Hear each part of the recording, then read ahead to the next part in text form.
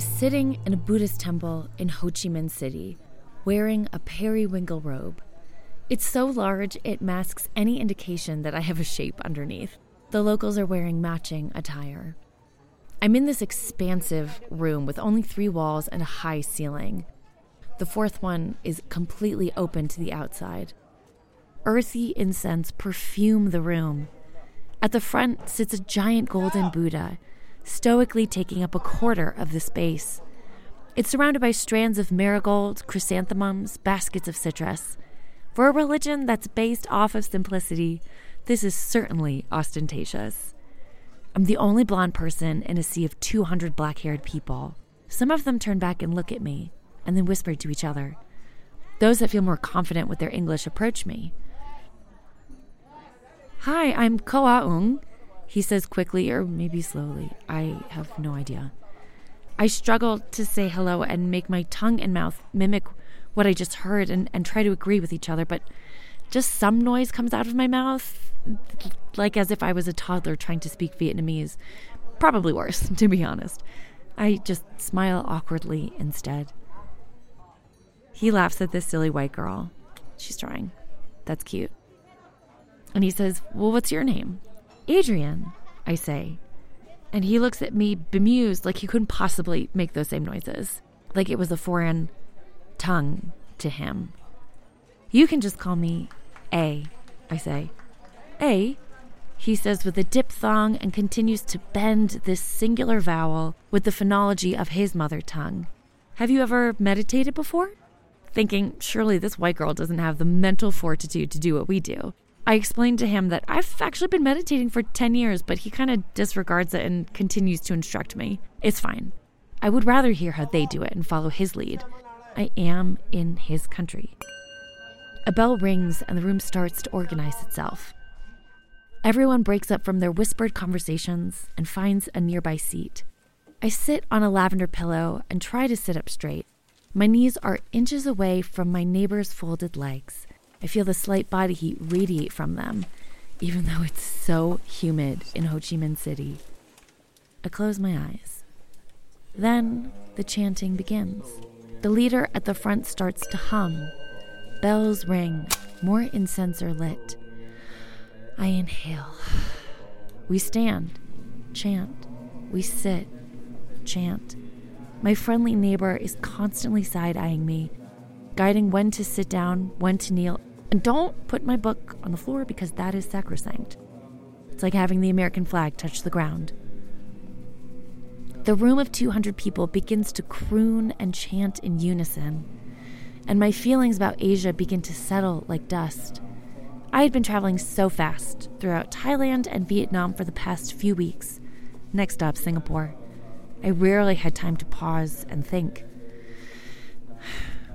This was my first time in Asia, and although I was an experienced traveler, this side of the planet was endlessly perplexing to me.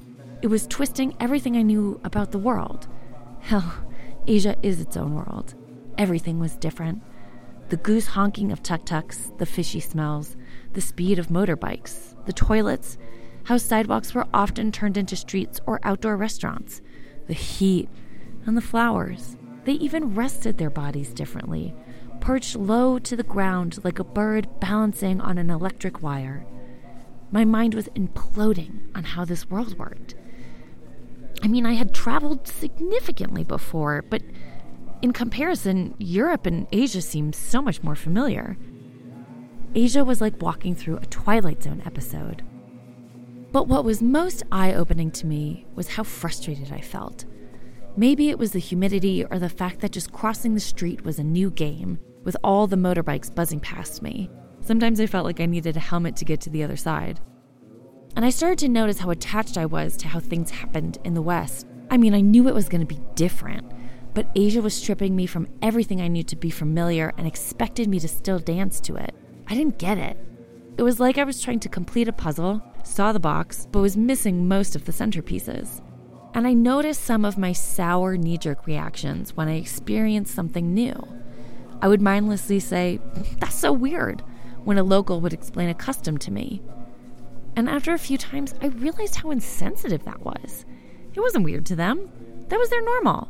I was the weirdo. As I sat and began to hear the hums and concordant breaths in the room, I started to separate myself from my way of life, practice letting go of my worldview. But I think my largest struggle at that point was the language barrier. It seemed larger than the Great Wall of China. I thrive off of talking to locals and strangers. You are listening to the result of that passion. I don't know what I would give up in order to speak effortlessly to anyone in the world, but you can make me an offer. Nothing enriches my travels like chats with vendors, baristas, and taxi cab drivers. It gives me a sense of connection I need as a human. I want to be able to make everyone smile in a different country, even if they're laughing at this wacky white woman. Wherever I go, I always try to learn bits and pieces of the language. Hello, thank you, cool, do you speak English, which I can say in 5 languages. And I feel like I learn them relatively quickly because I really want to learn them. But in Asia, I felt cut off from that lifeline. But these Asian languages were impossible. I would listen hard to the locals and try to curl my tongue and mouth to match the same sounds that they were making. And I tried so hard. All I wanted to do was say hello, and it just sounded like I was speaking with water in my mouth. Most days I realized I hadn't actually spoken to anyone. I would have a million conversations, but only with myself. Why couldn't I get these damn languages? I was so annoyed at this invisible border. I inhale a breath of citrus and incense and listen to the locals chant around me. They make noises that I could never make with my own mouth. In a moment, I'm astonished by the variety of noises that humans can make, and I'm curious as to why their language and English sound so different. Both are an amalgamation of sounds that are structured to convey meaning, but their vibrations have no significance to me. Only noise. It was my ego that was confused, frustrated, tenaciously stuck in its idea of how the world sounds. It was causing its own suffering with my attachment to a limited perspective, as if my lifestyle was the only valid one. I inhaled another breath, deeper this time, down into my diaphragm, and tried to chip away at my ego. Tried to envision my life on this side of the planet. How would I see the globe, humans, or my purpose differently? I began to submit to my ignorance.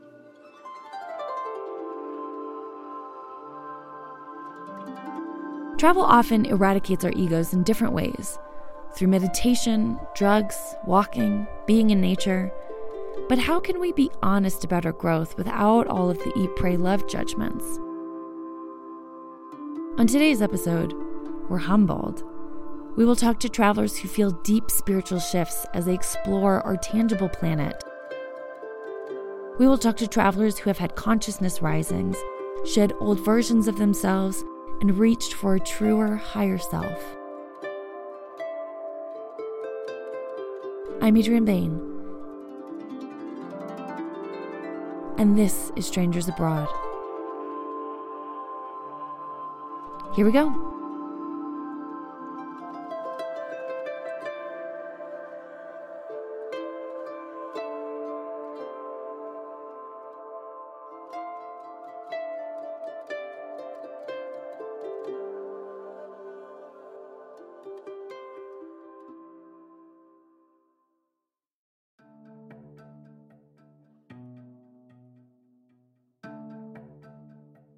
Some of us use travel as a way to escape the growth we are desperately in need of. Home can be too triggering, too tempting, too provoking. Maybe my fears, anxieties, and pains will stay overseas if I fly far away from it. That's what Richard Cardillo, a New York City storyteller, believed when he got dispatched on a missionary expedition to Peru. Most of us were raised with a clear spiritual path. Organized religion has dominated our collective spiritual journeys, but they've also dictated what is and isn't acceptable. Richard always knew he was gay, but threw himself into the organization that vocally denied his true self, and he did believe that the monastic life was the right path.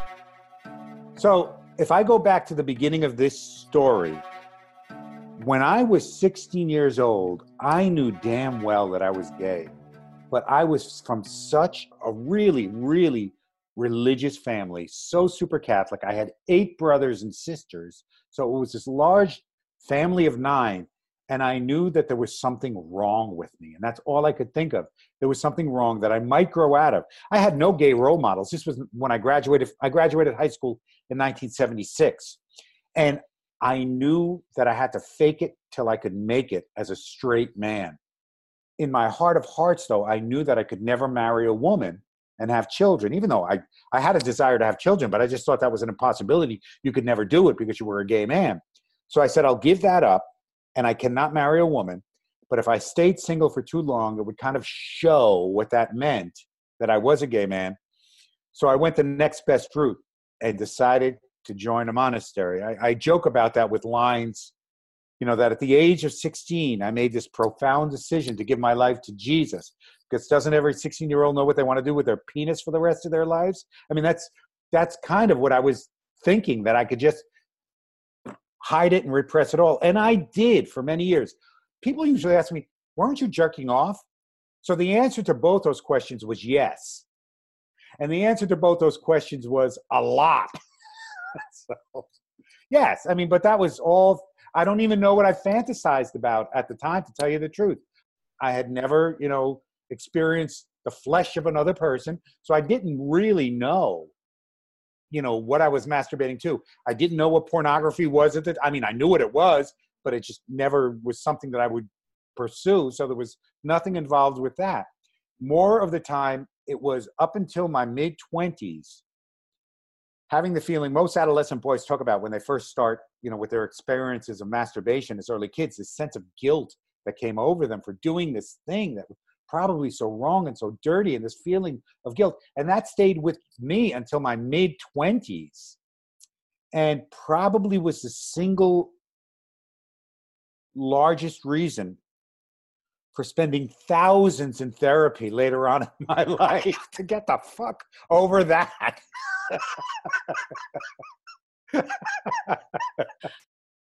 Once I made the decision to join, I threw myself in to the point where, I want to be honest, I was convinced that Jesus was the answer, that I could give my life to others. 2 things that came from that. Number one is I believed it 100%, and I lived it 100% and felt good about it 88 to 89%. I felt that. But number 2, I knew that the things I was learning was valuable, whether they were spiritual, about human life, about human nature.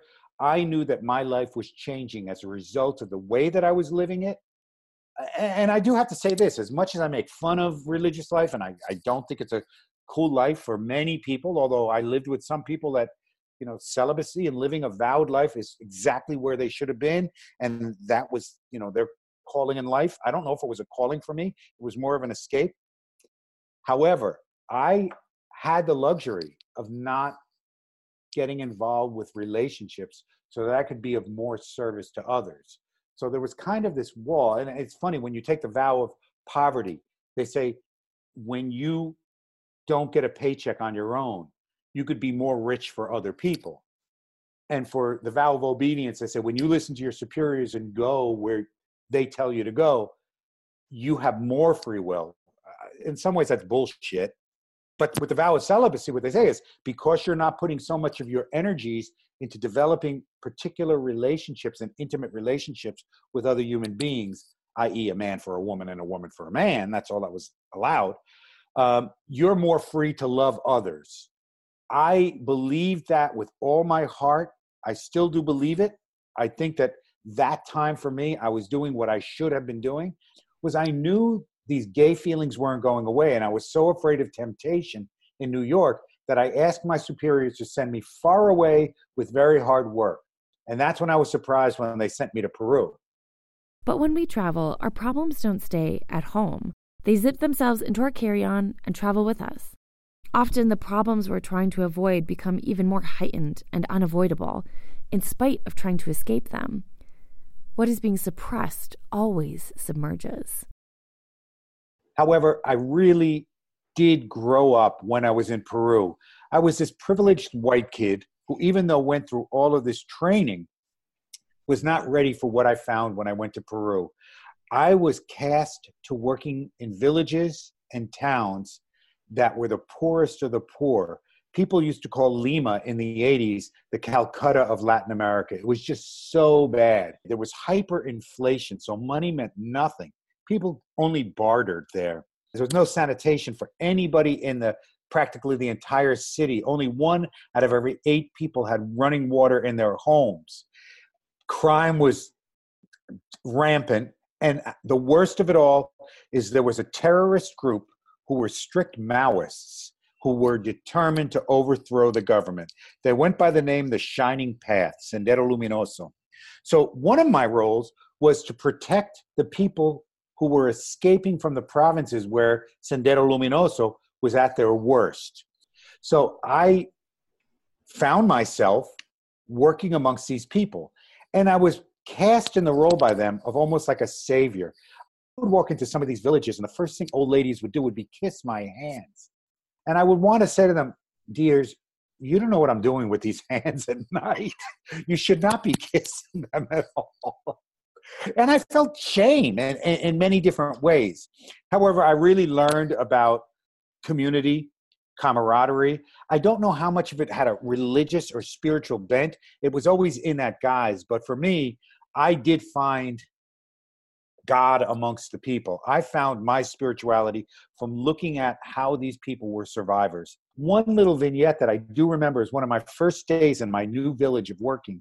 One family who I was going to be staying with asked me to have a dinner in my honor with the rest of the village. And they were dirt poor. I mean, they had soup every night and that's it. She would make her own little tortillas every morning, but nothing else for this family. They made such a feast with chicken and lamb they had for us that day. And one of the delicacies for them was to make this real strong soup called a caldo, C-A-L-D-O. And inside that caldo, for the guest of honor, they put the claw of the chicken to flavor it. And the guest would take the claw out and suck out the marrow from the claw. And I looked at it and I just couldn't do it. I didn't know at the time that I was insulting them by doing that. They had probably killed their only chicken for me. So that was an idea of how giving these people were. I eventually made the decision that this just was not working for me. And it was going to pain me to leave the work with these wonderful people. I had learned so much about myself, but I knew I was living a double life. I had finally accepted inside myself that I was gay. And while I was celibate, I mean, I have no reason to lie about it now. I was celibate for, up to that point, practically 14 years. I was 28 years old. Although Richard came to Peru to avoid his issues, he ended up expediting them instead. He realized that although he had missed out on some major sexual and romantic experiences, it might have saved his life. But my travel on foreign soil, my walking the ground of another culture, expedited everything. And when I think of the contrasts that were there, I was in a country that was just so downtrodden, in addition to being so macho and so repressed. I mean, homosexuality was still illegal in Peru when I was there. You could not be openly gay on the streets at all. So here I was trying to find out how to discover myself. And blessed hindsight, I know my travel to that country was it gave me this very special, unique perspective on what my life was going to become. After 14 years of my life, I could no longer be a religious monk. And I know that made me stronger and more fierce and fed my advocacy and my protest roots like that they would not have been fed if I didn't have those experiences. What did happen, though, was I made this decision to leave the monastery and not come back to the United States of America, where this was 1984, an openly gay life. Two things came to mind when I realized that. Number one, I was aware of it, but not super aware at the time, that I was a celibate man in the midst of a global AIDS epidemic that was killing gay men. And I know the only reason I stayed alive was because I was celibate through this epidemic. That's what kept me alive. So there was this weight of survivor guilt that stayed with me throughout this whole process. Being celibate wasn't a waste of time. It actually might have saved his. And he's taken the lessons that he learned from those 14 years and fuels it into his teachings, his daily teachings and activism. Everyone has a different path, and he learned to accept his and respect others, which starts with listening. When I think of the travel that I've done and the people that I've met from Peru, that set me on a path when I came back to this country to, number one, simply listen to people. Number two, accept people where they are. And that's been really important. I think what's fed my resistance to this current regime we have in our country right now with, Trump mania and all, I think what's allowed me to survive was that skill of listening. And as painful as it is to listen to a Trump supporter, the first thing that I do is find out why they're a Trump supporter before I say, you're wrong. I'll eventually get to the point of you're wrong. I know that, but I won't lead with that. And I think all of that had its roots in my life in Peru, in my travel to Peru. Have very few regrets about it right now. I mean, the biggest regret, I know, I turned 60 this year. And the biggest regret is that I didn't have more sex in my life. So I'm trying my hardest to make up for it now. So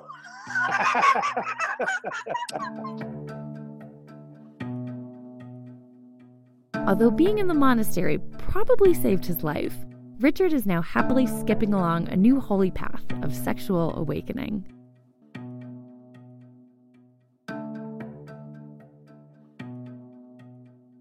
Sometimes we need to shed a layer of ourselves, like snakeskin.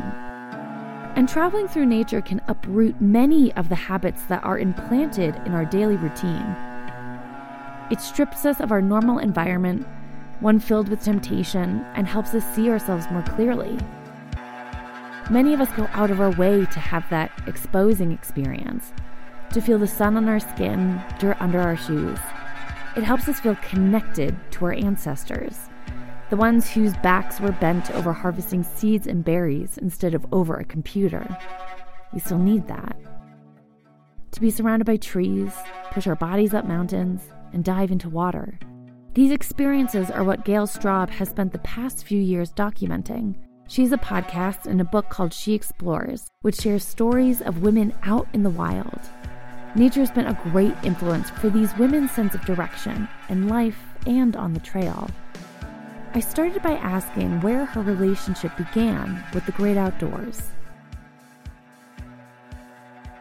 My dad grew up with a love of nature and farming and agriculture. So he wanted to live in New Hampshire, even though he was a manufacturing engineer in his spare time.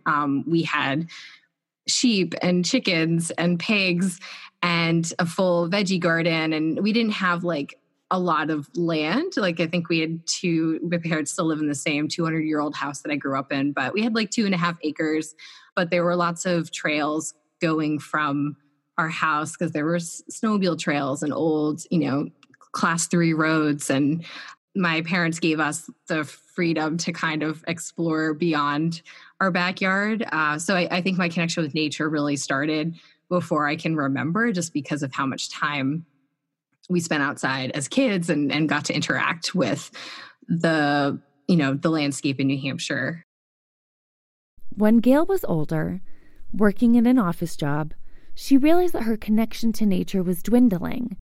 Her investment in She Explores reinvigorated her love for nature, but also allowed her to connect with women who found a spiritual need to be outside. Historically, the feminine is tied to nature. We literally call it a mother. But because of the powers that women have, our ability to menstruate, give birth, and feed children, our narrative has always been intertwined with nature. We're seen to be ruled by our bodies more than our minds, thought to be messy, chaotic, unruly. And the stereotype today is a woman with long hair and a flower print skirt and top, wearing Birkenstocks and holding a crystal while walking in a stream. I asked Gail if She Explores has expanded the stories around the female experience in nature. I think that it's, every person who I talk to is different, obviously. And that's something I'm really intentional about, trying to have a diverse range of voices in terms of like backgrounds and experience levels and, even recognizability. Like I really like featuring people who don't have like 1 million followers on Instagram because I don't think that matters. But I think that a commonality that I've found between the women is that they are looking for time that's their own, and they're looking to be able to hear the voice inside their head. They're looking to feel calm in nature.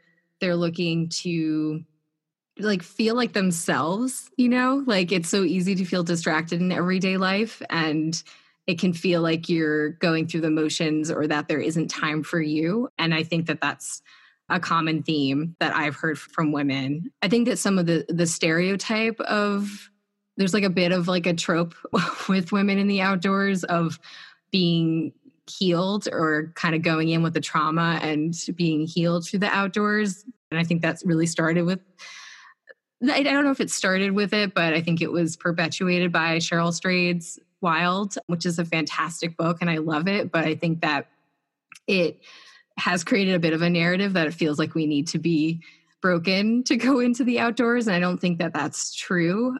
I think that it is valid to feel that way and to find healing there. But I don't think that that's the only story that there is for women. And I've heard over, I've interviewed several women who have done long through hikes or, really immerse themselves for long periods of time in a way that kind of changes their life. But there is this return, there is a return to even if you change your life after that, like you are still yourself. And in some ways, nature can be a distraction too, if you're looking to kind of solve something or run away from something. So, there is this very real post-trail depression that can happen for people who have through hiked. And yeah, I just don't think it's good to perpetuate any narrative that's a little too fantastical or is any panacea, because it's not constructive over a long period of time. I'd never heard of the post-trail blues, but I can assume it's something similar to reverse culture shock. After being submerged in a different culture for so long, returning home can be more startling than leaving it. I asked her to unpack this phenomenon. I can't speak to it personally, but I've heard post-trail blues. I think that's an expression that's used. If you plan and do like a 3-month hike, like you do the PCT and you accomplish your goal, like not everyone does, but say you accomplish it, you've spent probably 6 months planning for it and then 3 months doing it, and you have to save up to do it. You're not working at that period of time. It's a real big privilege to do something like that too. You might come back to similar circumstances, or you might have like had a relationship on the trail that didn't work out because you're not in that same point of life as you are on the trail. It's like this, almost like an alternative reality from what I've heard from others. So, and it's also like, I've also heard, and I'm like I said, I'm not talking with my own specific experience. So take it with a big grain of salt, but that you have certain endorphins that you get every day while you're hiking, and you don't get those when you come back to the city or whatever your everyday life was, because you're not going to hike 25 miles, you just don't have time for that in your everyday life. So yeah, that kind of extreme way of living isn't necessarily sustainable. So it can lead to some depression after. For some people, I'm sure it's not the case for everyone. Our lives seem to be constructed to avoid the unruliness of nature. It's easier to stare at Yosemite as a desktop background than to actually go out and visit it. We choose comfort over challenge. I asked her why we don't do it more often. It's really good to do hard things, and we aren't always challenged to do that in our everyday life. And I know often if I see, just personally, I'll see, hey, I could go for a 20-minute walk on my, quote unquote lunch break, or I could watch like an episode of something on Netflix. And I often take like the easier of the two choices, even though the walk isn't like a hard choice either. But just thinking about how constructive it can be to challenge ourselves to not take the easiest path possible. And when you choose to go out on just a hike for a day, you're challenging yourself in a physical way the whole entire day. And that does carry over into at least the next couple days, I find. But nature is wired into us and helps us stay sane. When I was tutoring, I was on the verge of burnout. I was overworked, driving on highways, and would get home close to 11 o'clock at night. Somehow Spotify had an inkling that I was in need of some nature, and one night I clicked on a Nature Sounds playlist and played songs that was like birds in a forest or something. The moment I heard twittering, I felt my heart rate drop. I was calm and was able to just breathe. The physical and psychological effects of hearing nature sounds was enough to put me into a deep sleep. Nature is tied to our sanity and sense of health. It will make you feel better, but it won't solve all your problems. I think because it does in certain ways, like it does make you feel better. I know that I'm a very anxious person. Like we talk about like easy versus hard. It's harder to give myself the time to like maybe write in a journal and express myself like as me. And the times that I do go out for backpacking trips, like it is relaxing. It is freeing to not have access to technology or the to-do list, or, if you're a driven person, the things that you want to get done.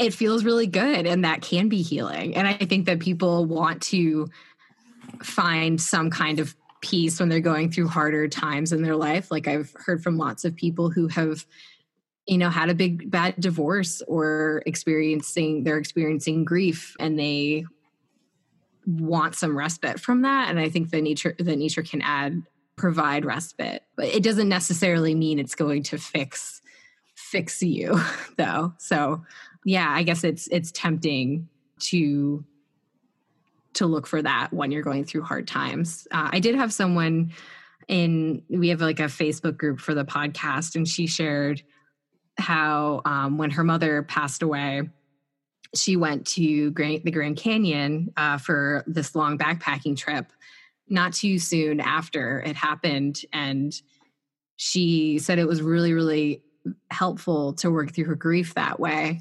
But this was right when she got back. And someone commented and said, yeah, I had a similar experience, but keep in mind, it was a bit of a delayed. I ended up having some delayed grief. Like I still had to work through that. And this woman who went to the Grand Canyon responded later and said, yeah, you were right. I did. It was a bit of a delay for me. And I am feeling this very strongly right now, but I don't regret doing that. I asked her to tell me a time where she felt humbled by nature. An impactful moment for me was about a year ago, and I was going on it was a 4-night, 5-day backpacking trip in the Sierra with my good friend Julie Hotz, and she'd organized, I think it was 5 other women, so 7 women total. We're going on this backpacking trip, and it wasn't overly ambitious. It was 5 days, and we might have hiked 30 miles throughout 5 days. So it wasn't really strenuous. And we had one day that was totally off. Like you can sleep in, you can go do whatever you want. And she planned it around these alpine lakes that were around 10,000, 11,000 feet. And going up, it's certainly humbling to fly into Los Angeles at like 9 o'clock the night before, wake up at 5 a.m., drive to, the Bishop area of the Sierra in California, and to, be at around 8,000 feet there, and then hike up to 10, 11,000 feet for the first place. that you sleep and, you have a headache and you're out of breath because you haven't acclimated. That's certainly humbling. But what set me into a bit of a panic was when I realized that I didn't bring anything to entertain myself. I didn't bring a Kindle. I didn't bring a book. I didn't bring, I had my phone, but, you don't have cell phone service or anything when you're out there.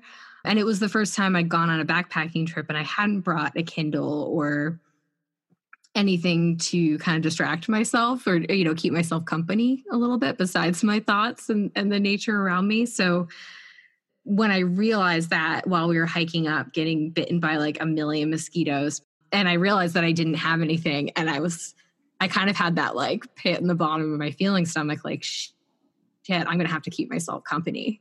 Like I'm in a tent by myself. I'm going to have to think. I didn't even have like a piece of paper to write anything on. Like I was going to look at the side of my tent, and that was a humbling feeling. Like when you hike all day, you're tired at night and you eat and then you just go to sleep. But the day that we had off, the third day, was totally off. And I got into my tent at one point and just like ate some jelly beans for like 45 minutes and just like tasted every flavor of jelly bean. And I never would have done that at home. Like that was the kind of thing that I did as a kid. Like they were Jelly Belly jelly beans, like all the different flavors. I still have a sweet tooth, but I was a really big candy eater as a kid. And I just like savored every flavor. I ended up getting a stomach ache, but I don't know. It was that remove from my everyday life and that remove from the technology and even the escape of like a novel, which I think reading is super constructive, but at times it is an escape from being with myself. That feeling that I had before I did it was humbling. And then getting to move beyond it and work through it and enjoy it brought me closer to some type of more understanding of like my own nature, I guess. And ultimately ended up being very positive. And I think about that sometimes when I'm tempted to distract. I don't always succeed. I still distract myself in ways that I'd prefer not to, but I'm maybe a teeny bit, infinitesimally bit more aware of it now.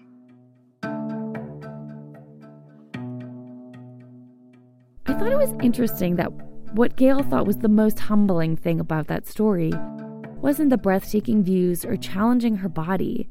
It was the lack of stimulation, her having to sit with her mind and not be dependent on things to entertain her.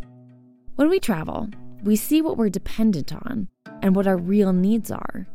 I honestly thought that moving to New York was going to make me more materialistic, but backpacking helped me adjust my consumer mindset. When I was on the road, if I liked an object, I thought, well, is it going to be too heavy to carry? And if it was, I didn't get it. I do have a killer earring collection though. But I was able to see what my real needs were and what was worth bringing. And I started to think how people define themselves by the objects they have. They label themselves with the brands that they wear, the coffee shops they go to, the cars that they drive. But when all of that is stripped away, we see our true vulnerabilities and are defined more by our character than the things we own. Lisa also discovered what she was made of the first time she walked the Camino through Spain. El Camino is one of the most notorious pilgrimages in the world, with multiple paths. It can start in France, Switzerland, or Italy, but always ends in Spain. I asked her what the Camino is all about. You may not know you're a pilgrim until long after your experience, till long after your walk. Many people start the Camino as either a vacationer or just out for a cheap vacation because it's very inexpensive once you're there. For Americans or Australians, there's the major cost of getting there, but the Camino is an international melting pot of different types of travelers, and whether they use a lot of Germans and French and mostly Spanish. So they're just kind of coming out their front door and having maybe a 2-week walk and then they go back. Lots of Europeans do it in a couple week stages. And then lots of school kids do it in Spain in the summer.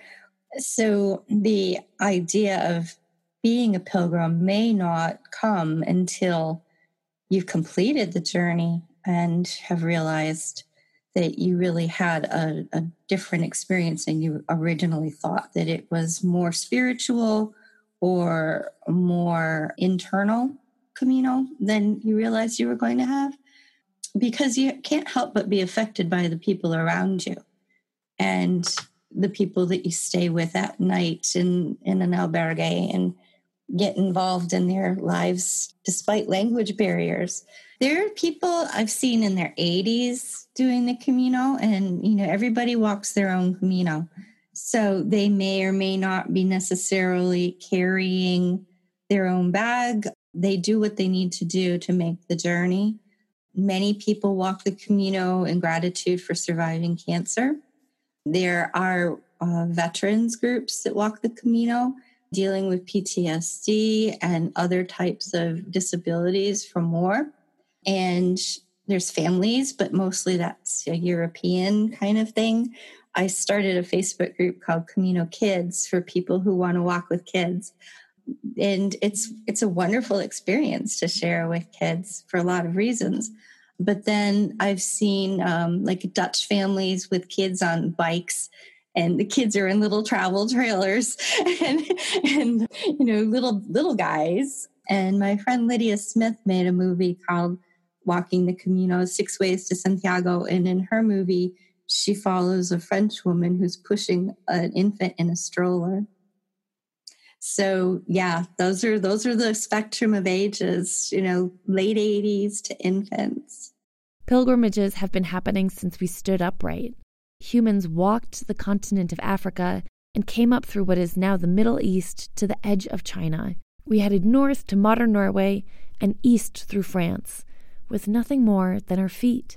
And pilgrimages have always been motivated by religious penance.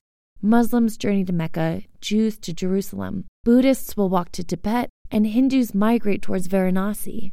The Exodus is a time of reflection of where your life has taken you and where you want the journey to end. I asked Lisa why in this modern society people seem to still be drawn to the El Camino. Simplification is one big thing, I think. Why in this tumultuous world are people seeking pilgrimage by the literally hundreds of thousands?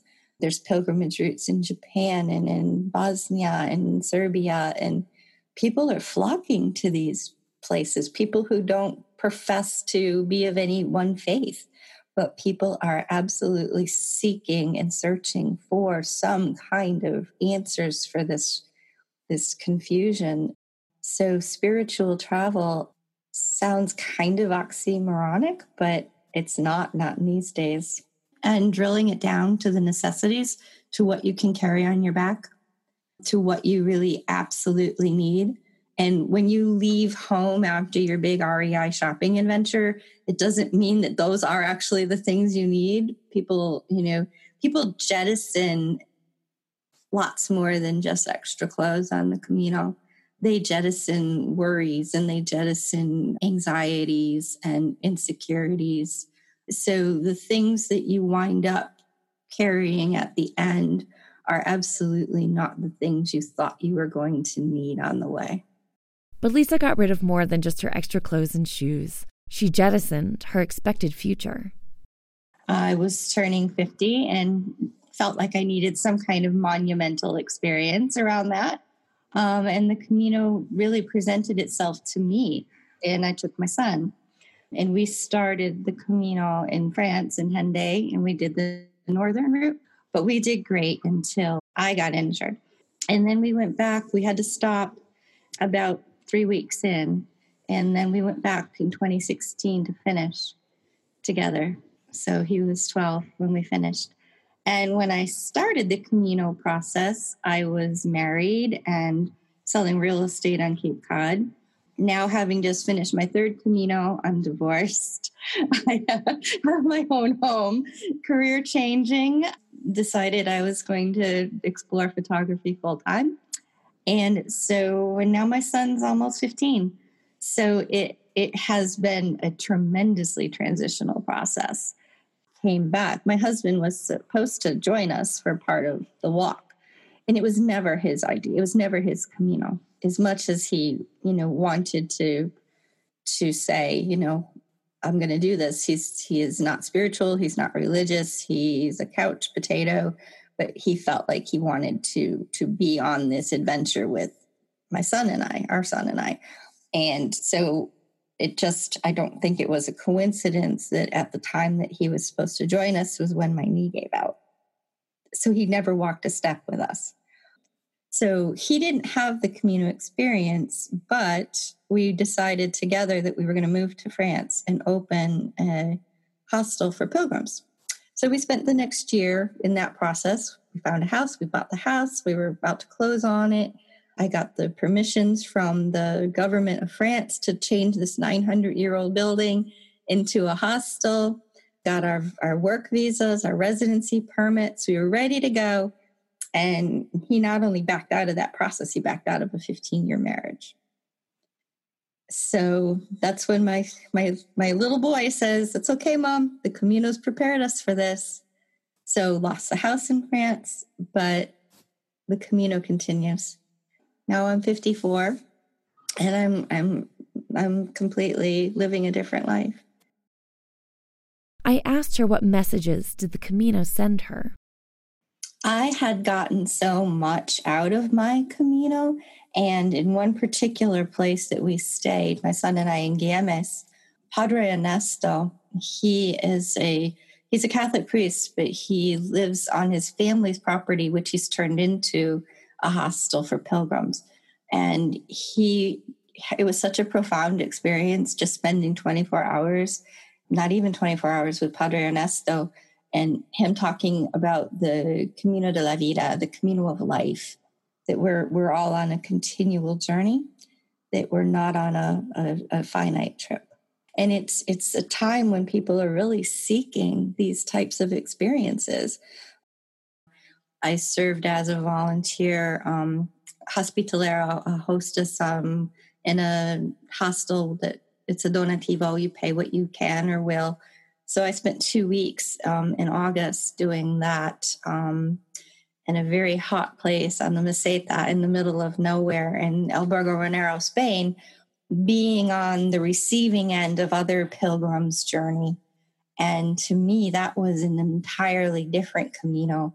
Every day being responsible for 40 pilgrims and their feet and their woes and their loneliness and their trials and tribulations. And that's an entirely different experience, but it's another travel experience to be on that end of it for other travelers. So that's been part of my Camino journey as well. And this whole continuation of taking your experiences with your travels and turning that into, a life experience, not just a vacation experience.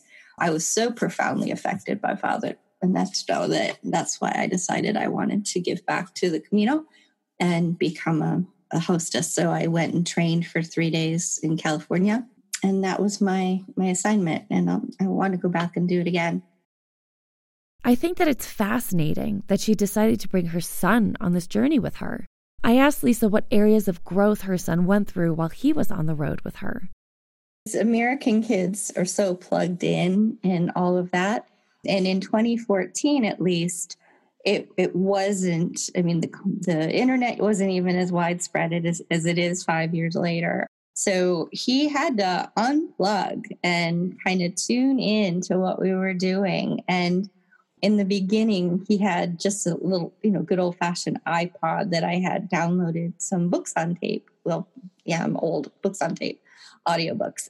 So he was listening to Treasure Island while we were walking. And then he lost his iPod somewhere along the way, which was traumatic. But then he just kind of had to sing or talk to me or, pay attention. And that in and of itself is tremendous for kids for today. Yeah, it's really affected his resilience. But if we don't give kids a chance to challenge themselves in that way, if we don't give them a chance to overcome difficulties, then you don't build that resilience.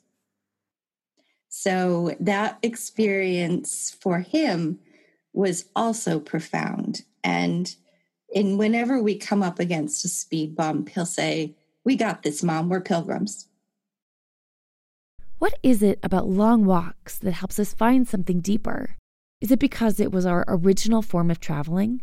That the only way to get somewhere by land was through our feet and a sturdy pair of leather shoes? Or maybe it's the meditation of it, the rhythmic walking, guiding you into a cerebral state. Your brain wanders aimlessly, and the thoughts that you can ignore pop out of nowhere, and you have the time to mull over them. Hell, the whole day, and the next day, and the next. I asked Lisa, after getting divorced, uprooting her life, and giving her son a one-of-a-kind experience, what was the biggest lesson El Camino taught her? Yeah, there are a few things, one of which was that I could plan and plan and plan, and I was not in control. Once you're on the ground, you are no longer in control. You're not in control of the weather. You're not in control of other people. You're not in control of whether or not that cafe that the guidebook said was going to be open for breakfast is actually even there anymore. You have absolutely no control over those things.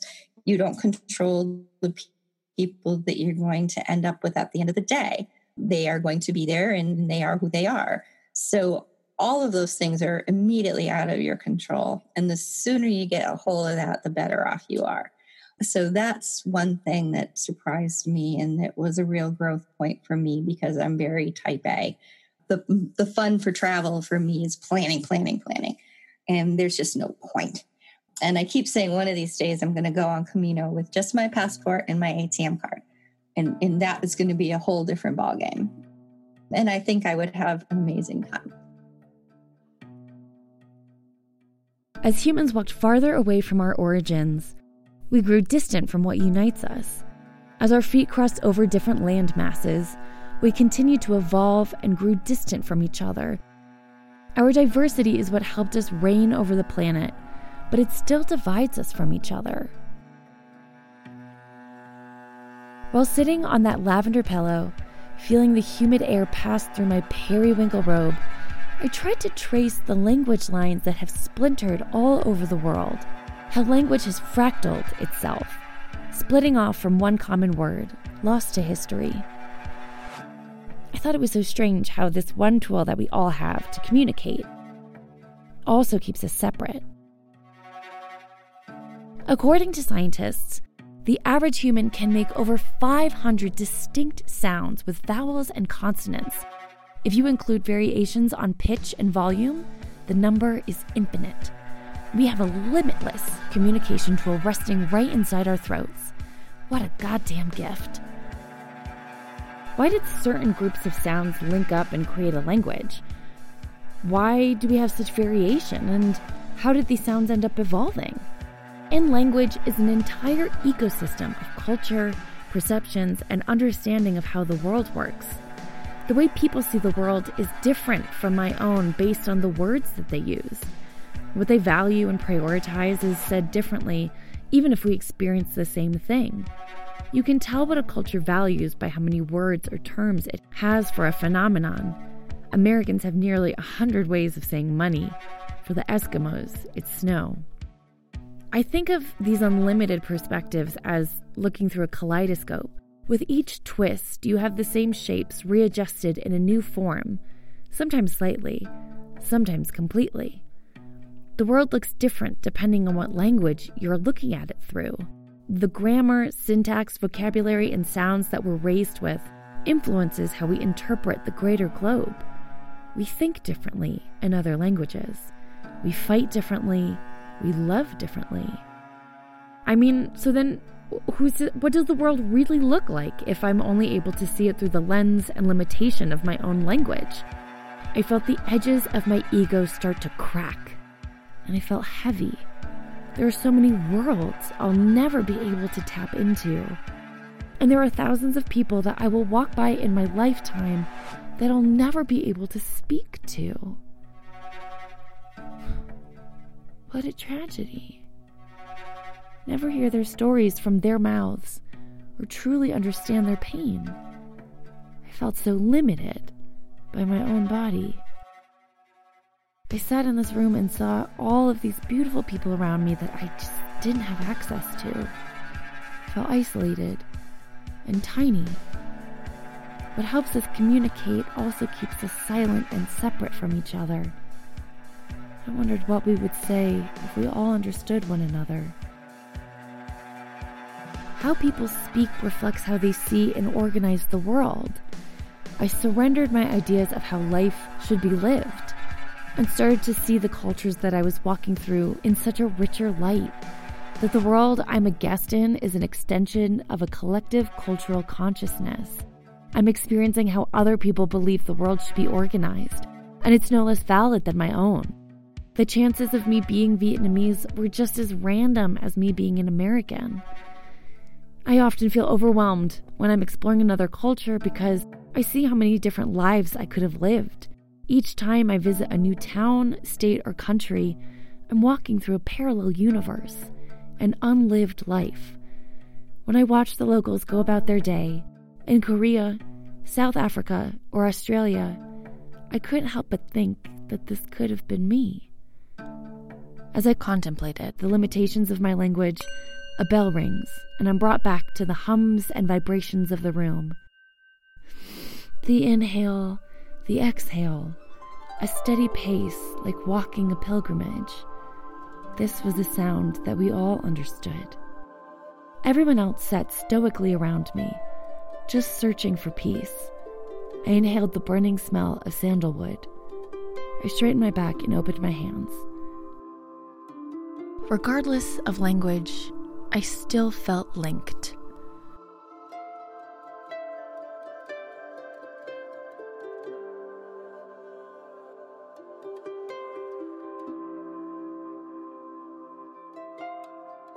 The more we travel, the more we can see if we're okay.